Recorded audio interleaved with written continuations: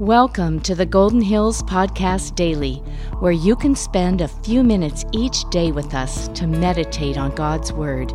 Now, here's today's encouraging message. Hello, I'm Billau, and I serve at Golden Hills as a Sunday school teacher in GHCC Kids Ministry.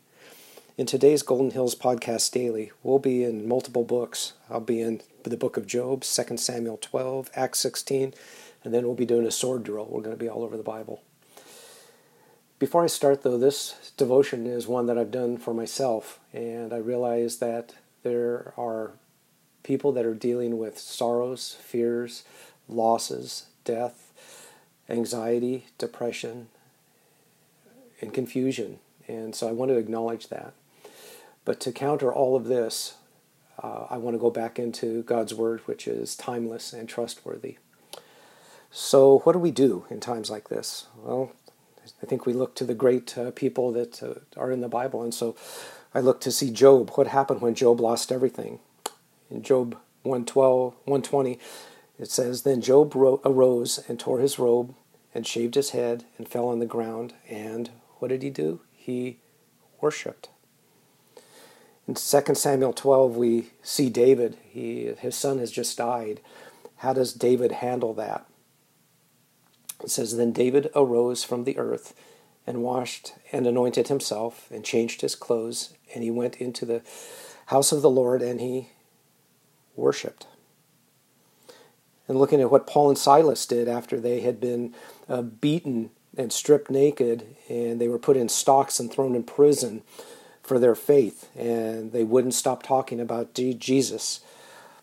How did they handle it? It says, about midnight, Paul and Silas were praying and singing hymns to God. So as I look at these people, I'm trying to figure out what is it that motivates them in these terrible times. And what it is the truth and their faith in God. And just as a reminder, as Pastor Phil tells us all the time, it's not the size of our faith, but who do we have our faith in? And so I want to just refer us back to who Moses pointed to as all the people were coming out of the Exodus, and it wasn't going really well for them, that they were really stumbling spiritually and physically. And in Deuteronomy 4:39, he reminds them, and he says, "Know therefore today, and lay it on your heart, that the Lord, Yahweh, is God in heaven above, and on earth below, there is no other." That's our strength. It's God. So whether things are going good, whether they're going bad, God is God. He is in control, and we can trust Him. Our trust is in Him, not in this world and not in the things of this world. So what does that look like practically when we're talking about worshiping? Because that's really what I see, is that during these difficult times, these people, these examples to us, they worshipped. And worship is, in the dictionary, is to honor or show reverence for as a divine being or supernatural power, to regard with great, extravagant respect, honor, and devotion. So as I look in the Bible, there's elements of worship. Worship is not just one thing, but it can be done with awe. It includes trust. It includes praise. It includes thanksgiving. It includes joy. It includes confession of sin. And it includes the confession of Jesus Christ as our Lord. It includes reading God's Word that He's given us, knowing that it is His very Word. It includes music and song. It even includes dancing. I remember in 2 Samuel 6 where we're told that David danced with all his might before the Lord. And it does include trusting in God with laments. And if we look at the Psalms and Lamentations, we see that, coming before God with our hurt and being open and honest with Him. But what does that look like practically? Well, in a previous podcast, we talked about 1 Thessalonians 5:16 through 18, and we read that it's the will of God in Christ Jesus for you. What is it? To rejoice always, to be seeking God's presence always in everything, to pray without ceasing. And remember, we figured that was kind of like a constant and conscious awareness and relationship with God in everything. And we were also told to give thanks in all circumstances. We're told in Romans 1:12 that we're to mutually encourage each other's faith. And so we can continue to do that during these difficult times. We know that we can keep our eyes up and not down. Don't be looking at our circumstances, but let's keep our focus on Jesus. And remember that in Hebrews 12, 1 and 2, we're told, let us run with endurance the race that's set before us, looking to Jesus, the founder and perfecter of our faith.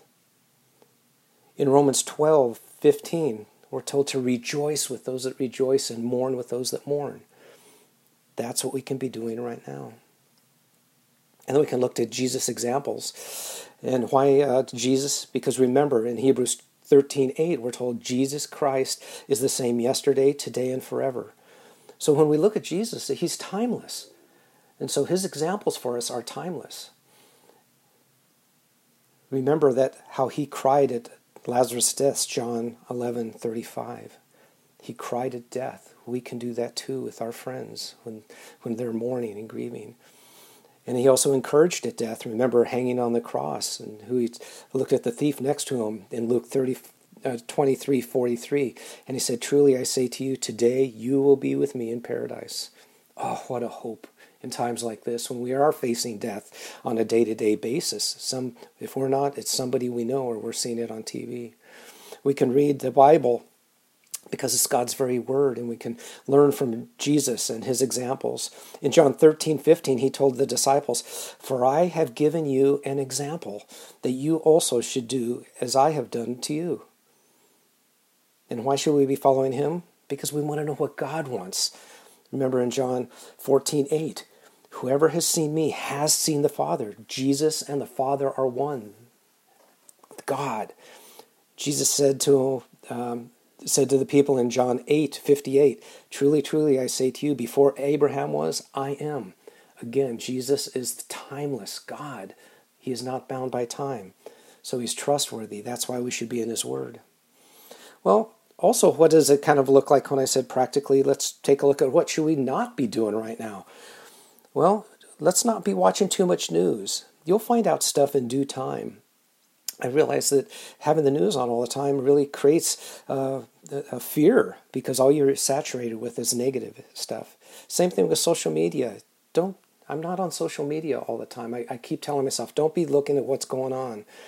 If I'm going to have anything in my hand, it should be the Bible, something that's encouraging, worship music, something that's going to focus my mind back on to God. Another thing to stop doing is don't stay inside. Get out and see the beauty of creation. It's still there. It's still the sun comes up and the sun goes down. Wake up early. Step out around 6:45 and watch the sun come up and see the beautiful sunrise. Don't be focusing only on the bad, but look for the beauty and the goodness and the grace that God has poured out in his creation. It's still here. Remember Psalm 89:11 says, the heavens are yours, the earth also is yours. The world and all that is in it, you have founded them. Remember, creation belongs to God. Also try to stop stinking thinking. That's just one thing that we naturally do. We have a tendency to lean towards some of the negative sometimes. In Proverbs 17:22, we're told, a joyful heart is good medicine, but a crushed spirit dries up the bones. Man, isn't that true? And then Proverbs 15:23, to make an apt answer is a joy to a man, and a word in season, how good is it? Let's encourage each other with good words, with the words of the Scripture and encouraging words. But with that being said, I also want to say too that lament is also a part of our natural relationship with God. And we're not telling him anything he doesn't know. So to look at a lament is a wonderful thing during times like this, because a lament is a formal expression of sorrow or mourning, especially in a verse, a song. It's crying out in grief. And you can look at Psalm 13 as an example. But there's 4 parts of a lament, and remember that we can turn to God, we can complain, lay out our complaint, we can ask God, please intervene here, and then we close our laments always in trust. We trust in God, and we go back to his very nature and character. Also remember, too, that our emotions are not dependable. We go to what we know is true, and that's Jesus. He said, I am the truth. He's still Lord, he's still Savior, and he's still King. That hasn't changed. We need to take care of ourselves. We need to rest, eat well, exercise, be still at times so we can refresh ourselves spiritually. We can laugh. And remember This is only temporary. It will come to an end. We don't know when, but it will. Think about others and not yourself. Remember that we're part of a church body and a community. And repeat the fact that God has been in control, God is in control, and God will be in control. That hasn't changed a bit. Remember what Matthew 6:33 tells us. Seek first His kingdom and His righteousness, and all the rest of this stuff will come together. Well, just in closing, I want to just read a combination of verses here, just of great encouragement and a reminder. Psalm 16:11, as we close, repeat these things to yourselves. You make known to me the path of life. In your presence there is fullness of joy. At your right hand are pleasures forevermore. Joy is in the presence of God. Colossians 3:15, and let the peace of Christ rule in your hearts, to which indeed you were called in one body, and be thankful. And then a beautiful, beautiful end to our Bible, Revelation 22:20 through 21. He who testifies to these things says, surely I am coming soon. Amen. Come, Lord Jesus, and the grace of the Lord Jesus be with all. Amen. Amen. We hope today's episode was a blessing to you. Please make sure to subscribe to the Golden Hills Podcast in your favorite podcast app, like Spotify, Google Play, or Apple Podcasts. And of course, you can always find us on the web at www.goldenhills.org. We hope you'll visit with us again tomorrow.